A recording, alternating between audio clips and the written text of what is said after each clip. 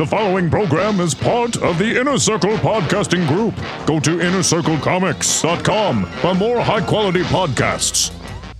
This podcast is brought to you by the Eisner Award-winning Legend Comics and Coffee in Omaha, Nebraska, and by listeners like you. Go to twoheadednerd.com and click Donate Now to become a supporter.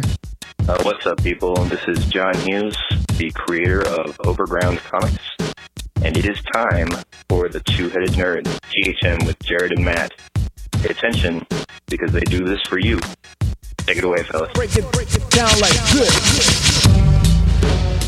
Broadcasting from the Ziggurat at Omaha, deep below the metro area. It's a whole thing, and you would know about it if Joe would ever draw the comic. It's our pleasure to welcome you to THN, episode 240, where we're talking comics and nerd news for the week of Wednesday, January 22nd.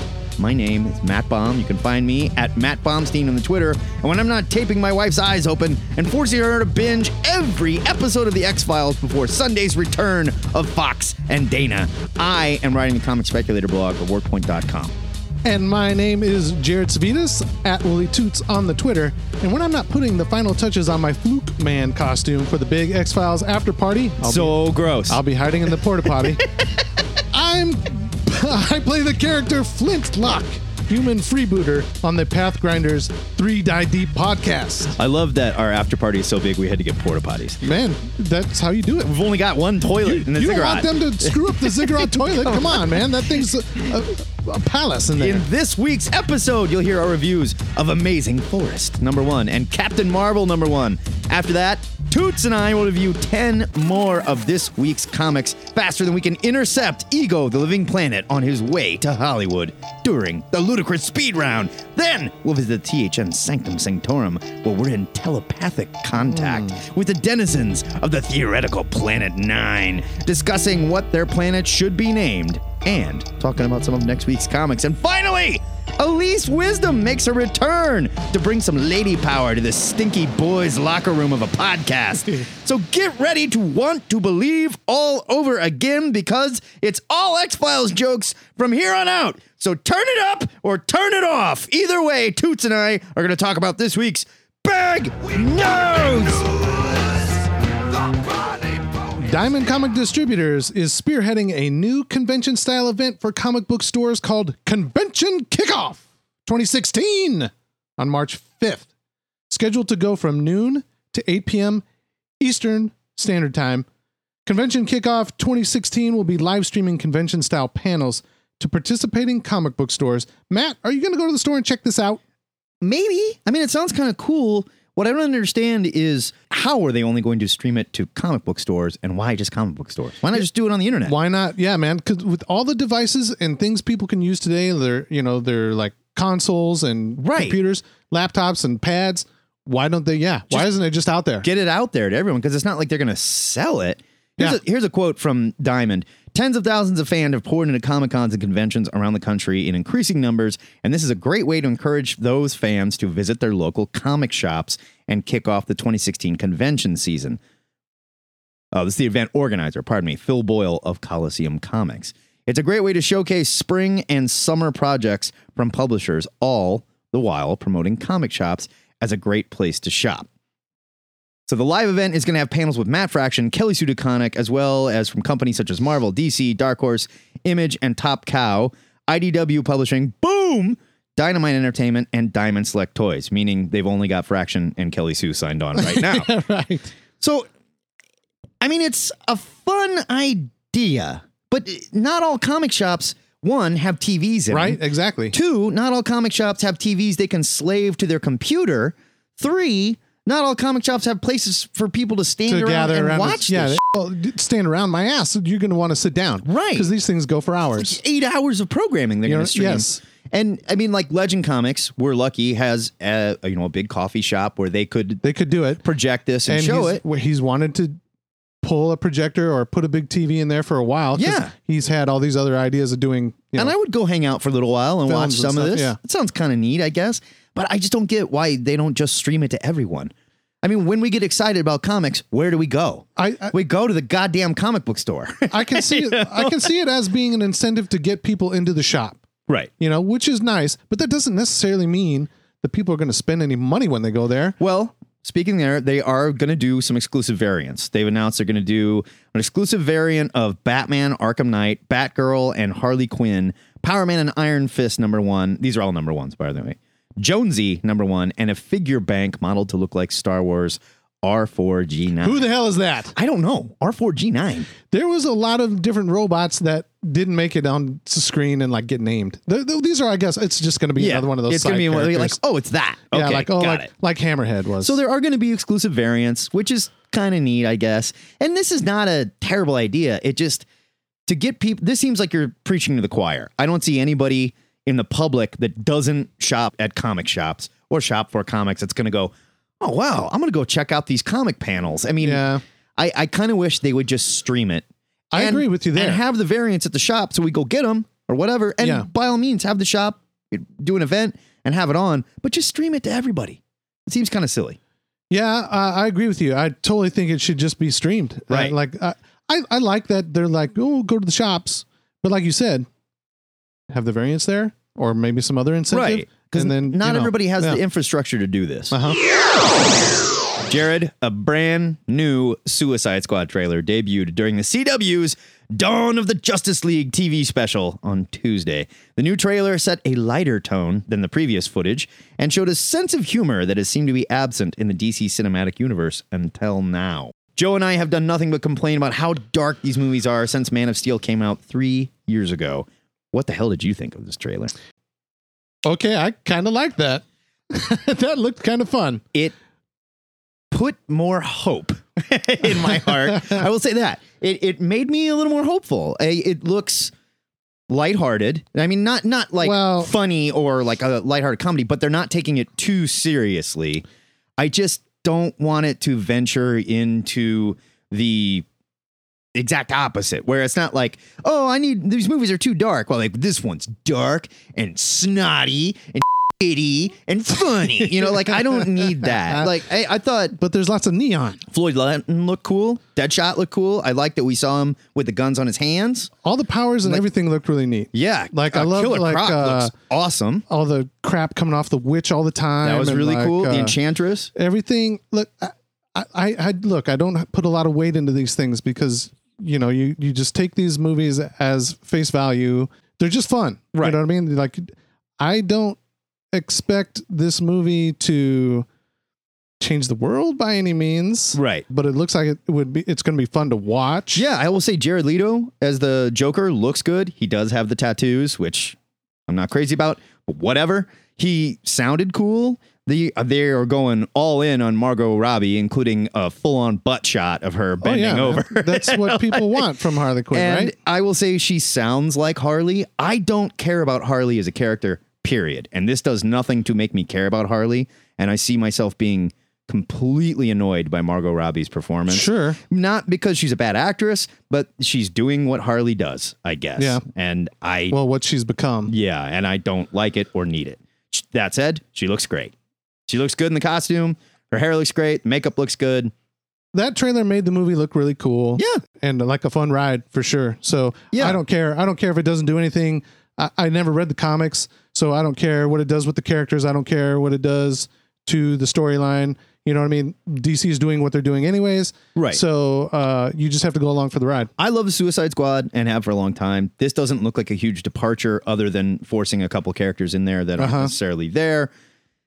And I got to say, if you're going to make a dark and gnarly, DC movie, this is it. This is where you do that, right? You don't do it in Batman and Superman. Do it here, right? Well, I think here's the problem. I think that they did those Batman movies. Nolan did those movies, and they were dark. And then they were like, "This is our success is dark." Yeah. So it's just everything's just dark now. Yeah. So that's just it. There you go. And I feel like with Marvel, it could go that way because people are like, "Oh, that Daredevil series was dark. Oh, that Jones." Was dark. Well, then what if they get word of everybody loving those and they're like, we're going to make the Marvel stuff dark. Right. So do it when appropriate. Yeah. Okay. There we go. All right, Matt. DC Comics has made the unfathomable decision to bring back the 1993 event Bloodlines for a modern remake starting this April because, hey, It worked with Secret Wars, right? Sure. For those lucky enough to have missed it, Bloodlines was a pretty terrible story that crossed over through all of DC's 1993 annuals. They put a really nice little neon logo across the top. Yeah, it's like neon blood splash. Yeah. And in the original, a group of alien parasites hungry for spinal fluid, Which is delicious, I might add. Sure. They go on a murder spree on Earth. Those that survived their attack gained metahuman abilities and joined with Earth's superheroes to repel the invasion. Oops, you didn't think that one over. It's like when the War of the Worlds aliens showed up to Earth to take it over, and they're like, wait a minute, there's water here? Yeah. Right. Come on, guys, do your homework. So, Matt, should we add this to the pile of head-scratching ideas coming out of the DC bullpen? Yes, we absolutely should. I don't know anyone that looks back on Bloodlines fondly. It was the epitome of bad 90s comics. Forgettable. Absolutely forgettable. And DC tried to inject all these new hardcore heroes into this violent, murderous story. The only thing good that came out of it was Garth Ennis's Hitman. Hitman was born in Bloodlines. Okay. But let's not forget Blood Pack, Razor Sharp, the Cyber Rats, Anima, Loose Cannon, Argus, and Gunfire. Dude, rad names. No one remembers these characters. And, I did not either. I had to look them up. And when I saw them, I was like, oh, God, yes.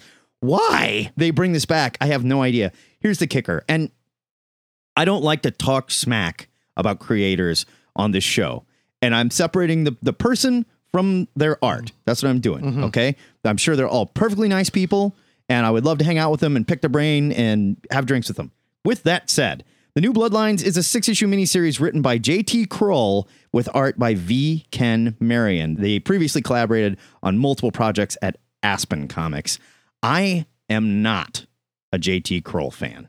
You may remember Kroll was the guy that had Roy Harper go on a dead cat swinging heroin binge after his daughter died and he couldn't get a boner. That's seriously a true story. He couldn't get a boner? To be fair, he thought the dead cat was his daughter. It was a terrible story. It goes down as one of the worst things that they've ever done to Roy Harper as a character. And that was squarely J.T. Kroll's baby. Why they're bringing him back to do this, it just blows my mind. And it seems to be another in a long line of decisions coming out of DC that leaves us all looking at each other like, who the fuck asked for this? Well, Matt, here's the solicit. When a meteor crashes to Earth, bringing with it an unspeakable alien presence that terrorizes a nearby small town, the lucky ones die first. As for the rest, they find themselves locked in a hellish struggle for control of their bodies and their minds. This isn't just an invasion, it's an infestation! What would you do if the greatest threat to humanity was hidden away inside you? It's a dark and a horrifying science fiction epic about tortured souls who are cursed to a fate worse than death. Much worse. Yep. Dark, scary, stupid. I don't care. No. Maybe they're just trying to make it better. Secret Wars, for example, when they brought that back, this is not like the first time they've done it. There was Secret Wars, there was Secret Wars 2. Yes. There was Secret War. So this is a long running thing. Bloodlines is not a piece of DC history that anyone remembers or cares about. Yeah. Don't they have a cooler one they could do? There's so many. Day of Judgment was better than that. Day of Judgment was fun, and they still haven't explained what the hell happened to magic in that universe since then. Yeah, I don't care, and I'm not on board for this, and it's just another weird idea. It just, DC seems to be throwing the pasta against the wall to see if anything sticks. I guess so, man. They're just like, we need to do an event. Let's do this one. Let's do space. Couldn't care less. Jared, this spring, Steve Rogers will be restored to his youthful vigor and return to the mantle of Captain America in Captain America, Steve Rogers, from the writer Nick Spencer and artist Jesus Saez. First revealed on ABC's Captain America 75 Heroic Years, Steve Rogers will return in this new series with a new mission statement, a new costume, and scandal, an all-new shield. Oh, boy. Marvel has recently made a big push in character diversity, but I gotta ask, is bringing back Steve copping out or playing it safe with sales? That's a real good question. I don't understand. okay, to me, this downplays what they're, the other characters that now have the mantle. Right. Like Sam. How can it not? And I don't understand why they don't just fold Steve into that book instead of starting another book. Right. Fold Steve into that, make him the support. Well, coincidentally, there's another Captain America movie coming. And Sure. I mean, it makes sense that Marvel wants to have the character you see on the screen starring in a comic book. I get that. Well, do a special, do a one shot, do something else. Well, when has Marvel ever been responsible for the amount of books they put out?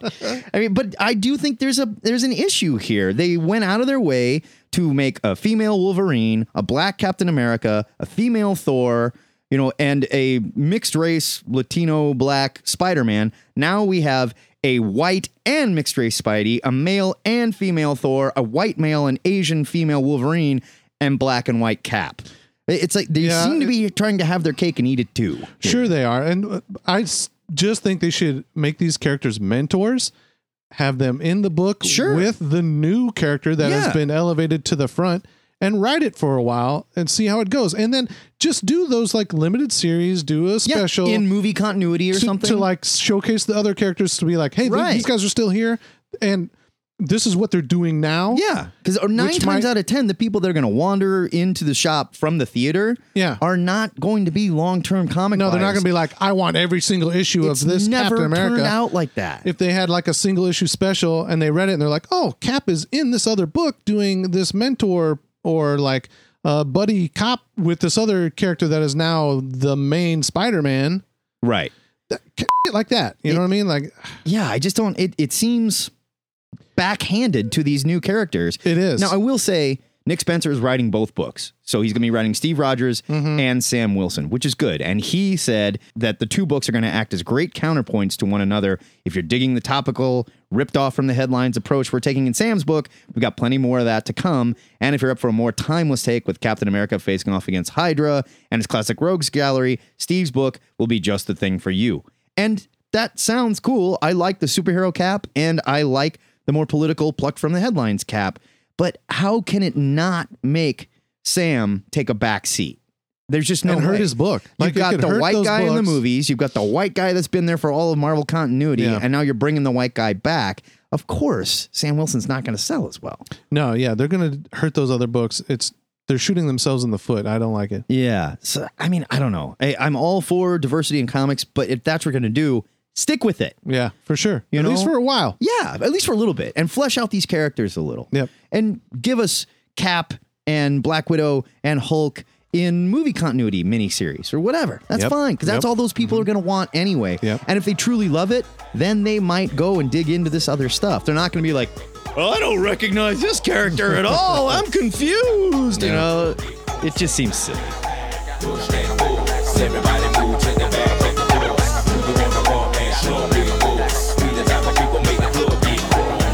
That's the big news for this week. If you'd like to discuss these stories and everything you think we missed, hit us up on the big news section of the THN forums, where Jared is pushing Joe Patrick to the back seat for a change. But don't worry, they're both going to have simultaneously running books, and they're both going to be great, guys. Yeah, man.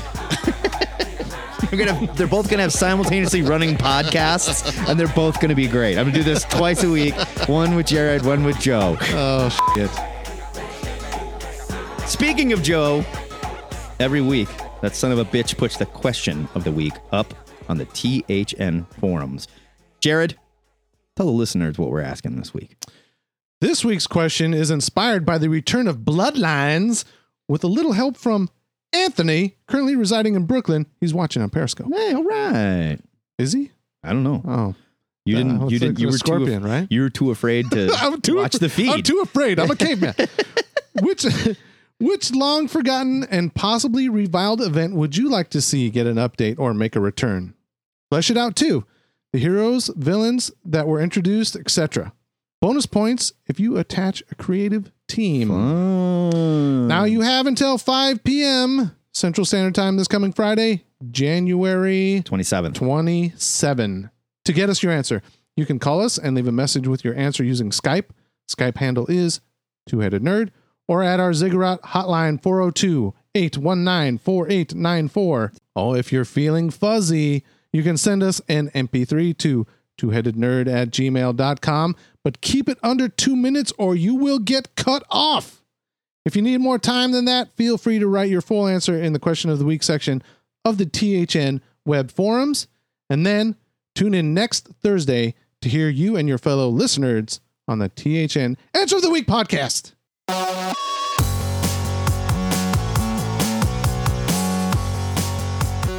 It's review time in the Ziggurat, where we read and discuss 2 of this week's comics and then rate them on our buy it, skim it, or leave it scale. We talked about adding a steal it, where like you would go and shoplift it. Yes. But we can't encourage like that. Jared, in a week's time or so, when Joe finally admits he's done and emotionally gave up on the show more than a year ago, are you willing to fill his shoes full time? And what did you review this week? Okay, dokily. I read Amazing Forest #1 from IDW. It's written by Eric Freitas and Ulysses Farinas.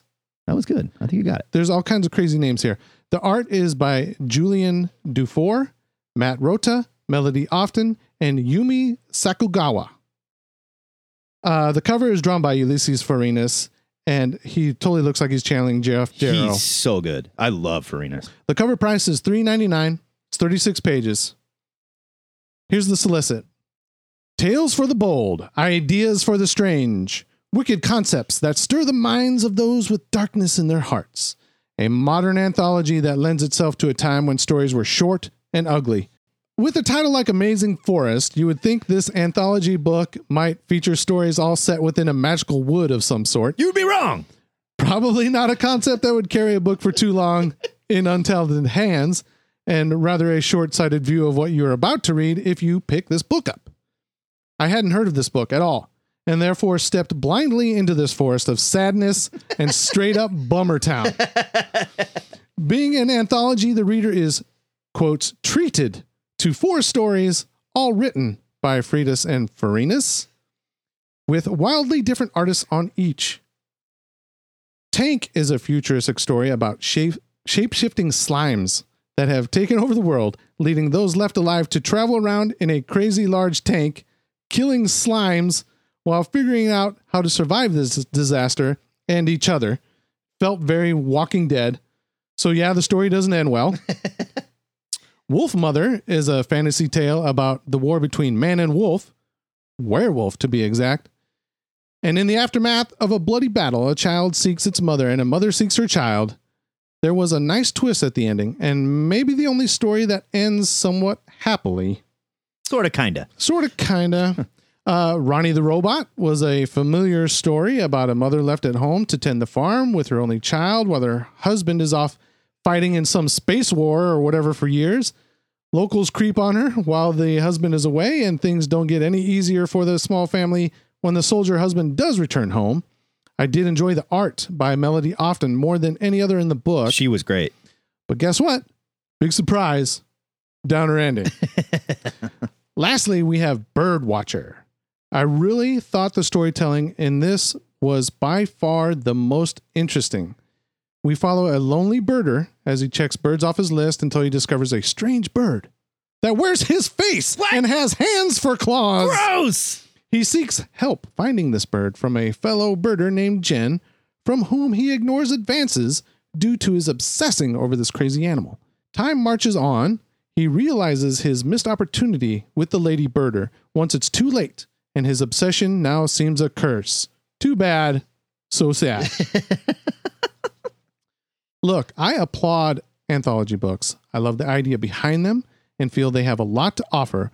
Readers should be treated to a diverse group of talent between the 2 covers, where surely there is something for everyone to enjoy. I also understand that they are not the easiest sell, but personally, I always thrilled to the idea of them and have read many over the years. Yet maybe, if I had read the solicit going into this book, I would have been prepared for what a downer it is. Every story ended in blackness. It didn't make me feel good. I didn't enjoy it. The artwork was mostly subpar to my tastes. I'm giving this thing a leave it. Okay. I found that this suffered from the same place that a lot of anthologies suffer. wherein there's one or two good stories, and then, the rest are eh. Yeah. I didn't mind the storytelling. Like, I thought they were all creative. Like, they all kind of had this sort of brutal Twilight Zone feel to them. Yeah. I thought the tank one was kind of fun. I thought the one with the returning soldier in the robot suit was really cool. Yeah. I liked that one a lot. But I can't give this any more than a skim it. It's like the ideas are clever, but they're not fleshed out enough, and they just end mean, and it just seemed like they scribbled some stuff on cocktail napkins, handed it to some friends who were artists, and kind of fired it out. It just felt kind of rushed. It wasn't bad. It wasn't great. I can only give it a skim it. I am really interested to hear Joe's opinion of this because I just listened to the last week's podcast within the last couple days. Right. And he was super psyched for this, and he was more invested than I was because he had been following the creators. Right. And their talk and build up to this series. So he's really pumped. I want to know what he thinks about the end product. There was some really great moments, like you said. Yeah, clever ideas, but not great execution. No. All right, Matt, that was my bummer of a reading. What'd you read this week? I jumped into the Carol Corps with Captain Marvel, #1. From Marvel, written by Michelle Fazekas and Tara Butters, with art by Chris Anka. It was 32 pages for $3.99. Carol Danvers returns with a new creative team and a new mission. Remember S.W.O.R.D, the Sentient World Observation and Response Department? Well, forget them. They're done. And now Alpha Flight is the first line of defense operating from a satellite in geosynchronous orbit, which sounds a lot like Sword. And the green-haired Sword commander, Abigail Brand, is there too. But so is Puck, Sasquatch, and Aurora. So Sword is out, Alpha Flight is in, and who better than to lead a team of Canadian heroes and Abigail Brand than Captain Marvel, right? The premise is just weird enough that I bought it. Of course, the fact that I love Alpha Flight, and this is probably the only way I'll get to see some of the original team in action, didn't hurt either. The new writing team of Fazekas and Butters are writers on Marvel's Agent Carter TV series, so they had no trouble taking on a strong female character like Carol. Here, they write her as an approachable Superman. She's famous, amazingly strong, and a natural leader. I really enjoyed Kelly Sue DeConnick's take on the character, but Fazekas and Butters seem to have softened her just a little, making Carol even more relatable. We see her flirting with James Rhodes before leaving for her new post as Commander Danvers on the Alpha Flight station, and even her inner monologue feels more natural. DeConnick did a great job of elevating Captain Marvel to Marvel's premier superheroine, and now this new writing team seems to be bringing her back down to Earth. I know, she's in space, that metaphor doesn't work at all, but I don't remember her being this relatable for a long time. She's still the badass, take no shit Captain Marvel, but here we see her worrying about her new team not liking her, juxtaposed with her screaming down a crooked waste management group run by aliens a couple of panels later. Anka nails the art from page 1, bringing facial expressions that breathe real life into all the characters. He draws Carol as the strong, sexy hero we've come to know, but also does a fantastic job on surrounding cast. I need to get a better look at his Sasquatch, who had the smallest role in this first issue, but even his aliens had real personality, and Matthew Wilson's colors do wonders to flesh out and deepen Anka's minimalist style and give this book a great feel without getting too flashy. I like this new chapter for Carol and plan on sticking around for the ride. Fazekas and Butters have taken the ball from Kelly Sue and gracefully lifted this character to a new, even more important position in the Marvel U, along with resurrecting Alpha Flight. And at this point, I'll take whatever I can get from them. I am giving this a buy it. I liked the book too. I did also think it was strange that Alpha Flight was up there, and to see Sasquatch flying in a spaceship was weird. It's certainly new. It was fun that they were there. And I agree with the way Anka draws Carol. She looked like a brick house. Yeah. You know what I mean? Like she looked, and she wasn't like super overly curvy. Yeah, not hypersexualized brick house, just like a woman that could kick your ass. Which reminded me a lot of in Lazarus, the way Michael Lark draws the main character in Lazarus. Like, that girl looks big. She looks like beefy. So I think this will be a solid new direction for her as like the Earth Space Guardian and her team of Canadians. Yeah, it's an odd choice for Alpha Flight, but I'm happy to have him back. I give it a buy it too. So there you go. So that is a leave it and a skim it for Amazing Forest, and a double buy it for Captain Marvel. Now, get your butts into space and defend the Earth against our opinions of these comics with your opinions of these comics over at the THN forums. See what I did there? Wordplay. Yeah.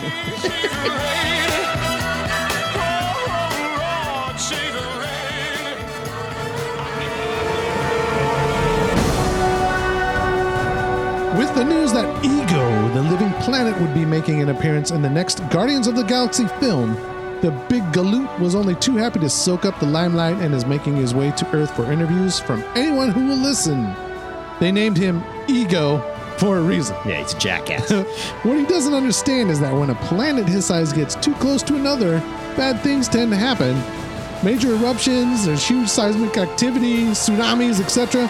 So in an attempt to save humanity, Matt and I have called in a favor from the Starjammers, rounded up reporters from Screen Crush, Deadline, and the Latino Review, and we'll be flying them into space to meet the pompous planet while we review 10 more of this week's comics during the Ludicrous Speed Round! Ludicrous speed! Go! Ice King, #1 from Kaboom! It's about time the coolest and most powerful wizard in all of OO gets his own series. Yeah, but he just thinks he's the coolest. Kaboom continues its line of character-focused books with a tale of a missing Gunther, Ice King's favorite penguin. The King of Ice madly searches every corner of OO for his little sweetums until a ransom note leads him to Wizard City. Writer Pranus Naujokaitis. That name is time out there, dude. That is the worst butchering of a name we've ever had on this show. Naujokaitis. It's a disease. Really captures the tone and feel of the cartoon series. The best part about these Adventure Time books is you can hear the characters' voices as you read them. They're perfectly dialogued. If you like fun that never ends, buy it. Yeah, they kill these books. They're so good. American Monster #1, Aftershock. Brian Azzarello makes his Aftershock debut with a story so mean it was hard to know who I was rooting for. A scarred man with a bright red face that kind of looks like the little angry guy from Inside Out, if he were 7 feet tall, shows up in a small Midwestern town at the same time a financial advisor and his wife are brutally murdered. And I mean brutally murdered. No clue as to what's going on here yet, but Azzarello is certainly at his meanest. Fantastic art by Juan Doe and amazing colors. He did the whole shebang. Doe is nothing short of amazing with his point of view and his animated style. I just hope the storyline does something to keep up with the art. Right now, I'm giving it a skim it. Ted McKeever's Pencilhead, #1 from Image Comics. The first issue of this black and white 5-issue series promises a mostly true story about the whacked-out world of comic books and their creation. Following a comic creator named Poodwaddle on Deadline, the work is due today.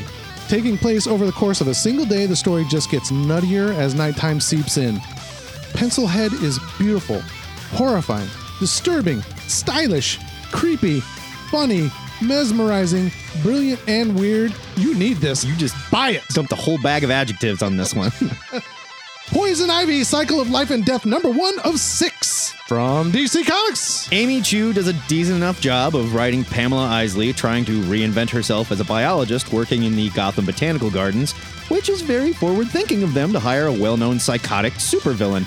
Clay Mann does a nice job on art here with his thin-line style, but there was a panel where I could not figure out what was supposed to be shocking.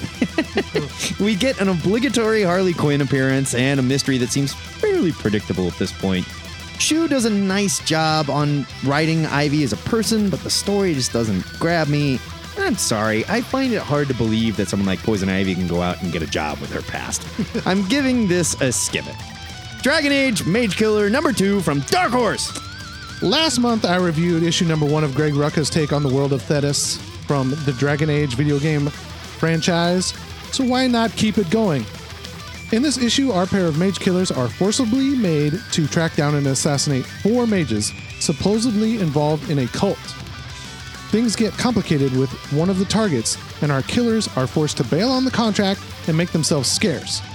Now the target is on their backs, and as if that wasn't enough to worry about, a mysterious tear rips open the sky and starts spewing demons, as seen in the third major title in the franchise, Inquisition. I haven't played it yet. Again, if you are not into the games, some of the world and society details will be lost on you, but I still think it's worth going for the ride to see what Rucka does.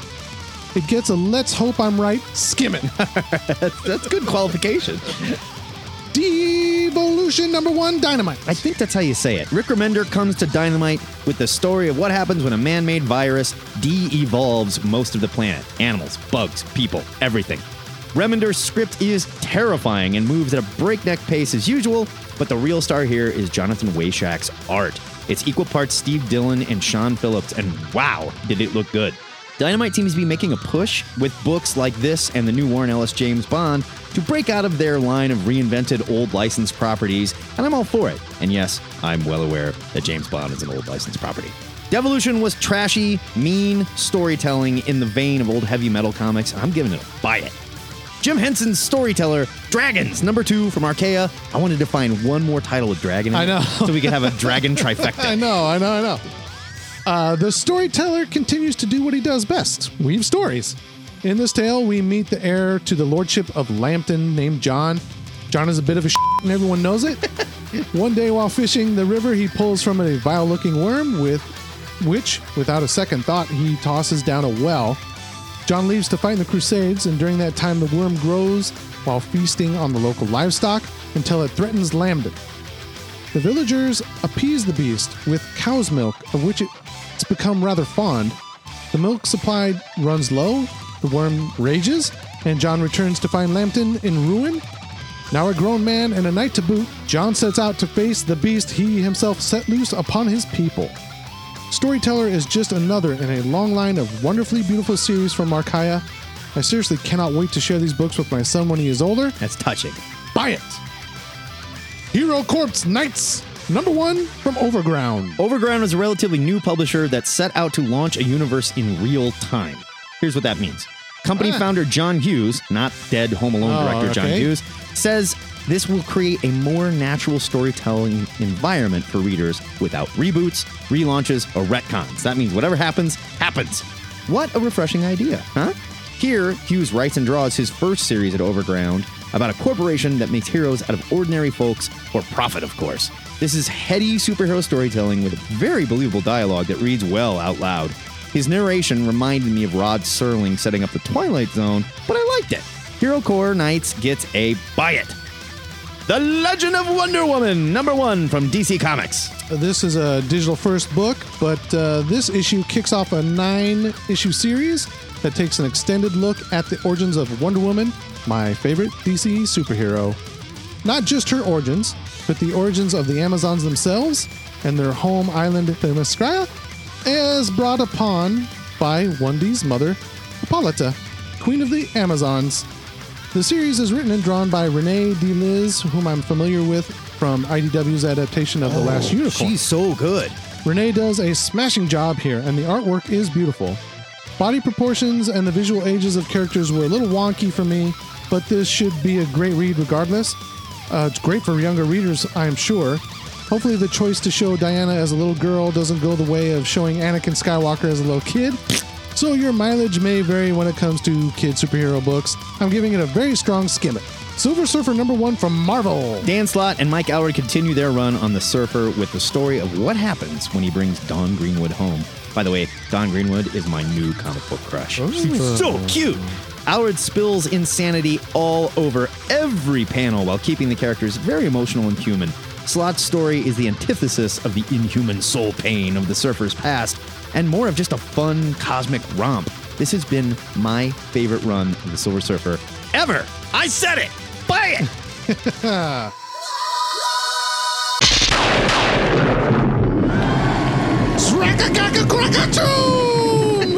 That is your Ludicrous Speed Round, and Zraka-kraka-kraka-choom is the onomatopoeia of this week, which is also the sound of some four-eyed aliens transforming into every character you can think of from popular culture Earth culture, that is, as seen in Silver Surfer #1. It was really funny. They went to, they stole all our popular culture and transformed into Tron and Rocky Balboa and Sherlock Holmes. And then the Silver Surfer went to fight them, but they were all good guys. And they were like, wait a minute, why are we fighting?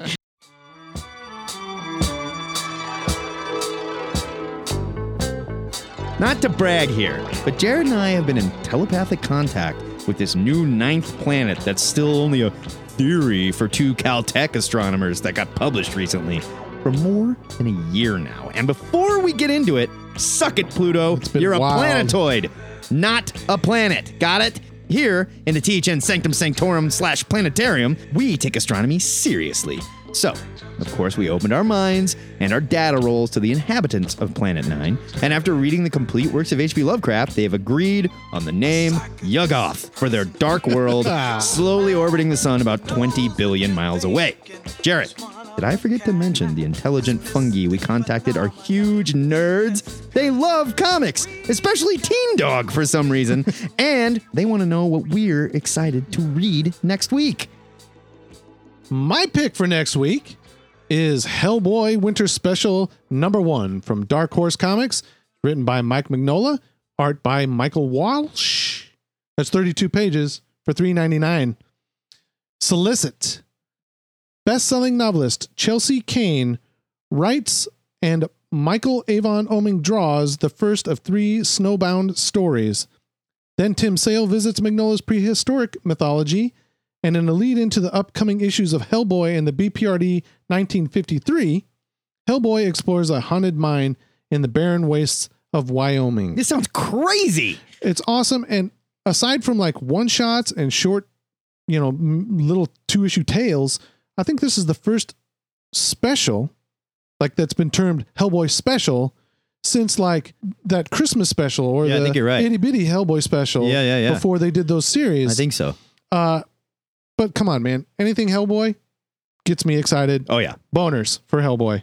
My pick for next week is Cry Havoc #1 from Image, written by Simon Spurrier with art by Ryan Kelly. It's 32 pages for $3.99. Here is your solicit, and woo, it's a doozy. Behold the modern monstrosity! X-Men legacy writer Simon Spurrier and superstar artist Ryan Kelly present Friends, Fragility, and Firepower in an all-new series, mixing the hard-boiled militaria of Jarhead with the dark folklore of Pan's Labyrinth. Includes an unprecedented use of multiple colorists, which I don't know if that's unprecedented, because I feel like DC has 75 inkers and colorists in every book. Sure. Matt Wilson, Lee Loffridge, and Nick Filardi to define the story's threads, and an incredible variant cover by Eisner Award winner Cameron Stewart. This is not the tale of a lesbian werewolf who goes to war, except it kind of is. That alone, I'm like, what the hell? Yeah, before that, I was like, I don't know, that sounds all right. And then we got to the lesbian werewolf going to war, and I went, in. Yeah. I was like, okay, Spurrier, you are a crazy person. Take me on this ride. Can't wait. I think it's going to be wild. The THN trade of the week is Book of Death, The Fall of the Valiant Universe. It's the second part of the Book of Death event. Now, art by Robert Gill and Doug Braithwaite. It's $14.99. That's nice and cheap. Here's the solicit. So let it be written, so let it be done. The dawn of the new dark age foretold in Book of Death continues right here with a glimpse into the future of the Valiant Universe in 4 visionary tales of present and future ripped directly from the pages of the Book of the Geomancer. An all-star cast of creators comes aboard the year's monumental comics event to chronicle the ultimate fate of Valiant's most indelible heroes. Inedible heroes. I can't eat this Exo Man of War. Dude, he's too tough. From the modern day to the far future, the destinies of Bloodshot, Ninjak, the Harbinger Renegades, Exo Man of War, and more will stand revealed in these 4 essential standalone chapters at the epicenter of the blockbuster Valiant event of the year. This book collects Book of Death, The Fall of Bloodshot #1, Book of Death, The Fall of Ninjak #1, Book of Death, The Fall of Harbinger #1, and guess the title of the next one. Book of Death, The Fall of Exo Man of War #1. Ed, I'll tell you what, Book of Death, it won my Beppo for best event of last year. It was so good. You guys need to read this stuff. Wonderful. Well, Jared, it seems the fungi from Yuggoth aren't such bad guys after all. Who knew? They are sick of this Nibiru conspiracy. Yeah, knock it off and read an astronomy textbook while you're at it, internet conspirators. While we finish welcoming our new friends to the solar system, why don't you head over to THN forums and tell us what you're excited to read next week. I spelled friends wrong because I'm dumb.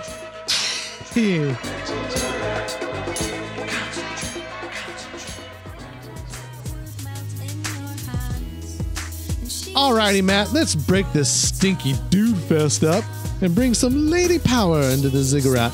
Elise Wisdom is back with some words of wisdom. So pay attention, nerds, and mind your damn manners. Hello, listen nerds, and welcome to the first 2016 edition of Words of Wisdom. If you're anything like me, you're probably hoping this is going to be a big year for you. The year you finally stop being Jennifer Walters and start being She-Hulk. I'm pretty sure this is going to be the year that Leonardo DiCaprio finally wins an Oscar, but even if he doesn't, he still has a huge pile of money and supermodels to fall back into, so I'm sure he'll be okay. Anyway, one of my objectives this year is to try new things. I know Orca is going to assume something disgusting about that statement, so I'm just going to acknowledge it and move right along. My first new thing of the year was trying out an escape room, and I have to say, it was a lot of fun. It was a chance for me to combine several of my interests, which include puzzle games, being held hostage, and yelling at strangers. I know that different escape rooms operate under different rules, so my experience might differ from others, but here's how mine went down. Like many escape rooms, this one had a theme, and the theme was that we were being kidnapped and had to figure out a bunch of combinations in order to open safes, which would ultimately give us the code to the door before a murderer came to kill us all. Fellas, keep this in mind for Valentine's Day. Now, this was a group of 6 people, and before we went in, we had the rules explained to us, and then we were led into the room blindfolded and handcuffed to a bed frame. I know this sounds like Orca's house, but I'm 98% sure it wasn't because I didn't see any cardboard cutouts laying around. Now, after taking off our blindfolds, we proceeded to wheel the bed frame we were all handcuffed to around the room in the dark, looking for a key for about 5 minutes before the 19-year-old kid working at the place got onto the loudspeaker and informed us that there was a light switch. Off to a great start. We were quickly able to find the key to the handcuffs and then began looking for clues to the many, many combination lockboxes and safes around the room. We had an hour to solve all the puzzles and escape, and it came down to the last few seconds of trying to figure out Morse code and failing to get the combination in time. As someone who likes to win at things, I didn't handle it as well as I should have. Wisdoms are known for their competitiveness and poor sportsmanship. That being said, I'd love to do another one sometime. I am Dungeon Master, your guide in the realm of Dungeons and Dragons. Speaking of competitiveness, I never did get into Dungeons and Dragons, because when I had the game explained to me in middle school, I responded with, "But how do you win?" This was answered by my friend telling me that it's not that kind of a game, there aren't really winners or losers, and that's when I noped the f*** out. What's the point if I can't shatter the dreams of my fellow man? But that being said, I've been informed that there's often alcohol at these gatherings, and I've been invited to attend and just observe, so I may accept that invitation in the near future and not so quietly get drunk on the sidelines. So here's to trying new things and hopefully figuring out what the hell I'm doing with my life. Cheers, nerds. Till next time, wisdom out.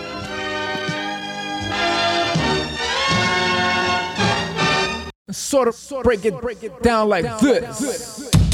And that is it for the return of the X-Files episode of THN. If you dig podcasts that celebrate old sci-fi shows without mentioning a single word about their comic adaptations, you can subscribe to the show on iTunes, Stitcher, or TuneIn, and Overcast. It's a new aggregator. It's fun. And while you're there, leave us your star ratings, leave us some reviews, leave us some thumbs up and some hearts, because it helps us to connect with other potential listeners. A big thank you to all of our donors. You sustain our donor boners every week. And Lord knows, as you get older, it gets harder to maintain. There's pills. Yeah. You have to deal with pills. If you want to help support THN, you can do so by clicking our PayPal button at twoheadednerd.com. To become a sustaining member, it's as easy as clicking the Make This Donation monthly box, and as little as $1 a month really does help. If you're interested in sponsoring THN, shoot us an email with the subject line sponsorship. But if you want to yell at us personally, head over to twoheadednerd.com. There you can find links to all of our contact info via Periscope, Twitter, YouTube, Facebook, Tumblr, where we post the outtake of the week, Skype, and most importantly, our Ziggurat hotline, 402-819-4894. That is how you can play along with this show. And if you dig the music you hear on this show, you can subscribe to our soundtrack playlist on Spotify by searching for Matt Baum's Spotify profile. Before we go, a weekly shout out goes to loyal listener and sometime love slave, Kevin Coffey, who announced that his wife let him have sex with her again, and they're having another baby.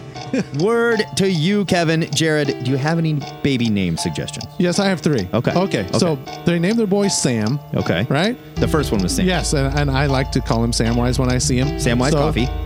Bam, name the kid Frodo. So then you got a twofer right there. You got Frodo and Samwise, bam. Or, I always tell people if it's a boy, you name him Thor. Okay. And then if you have a girl, you name her Shark.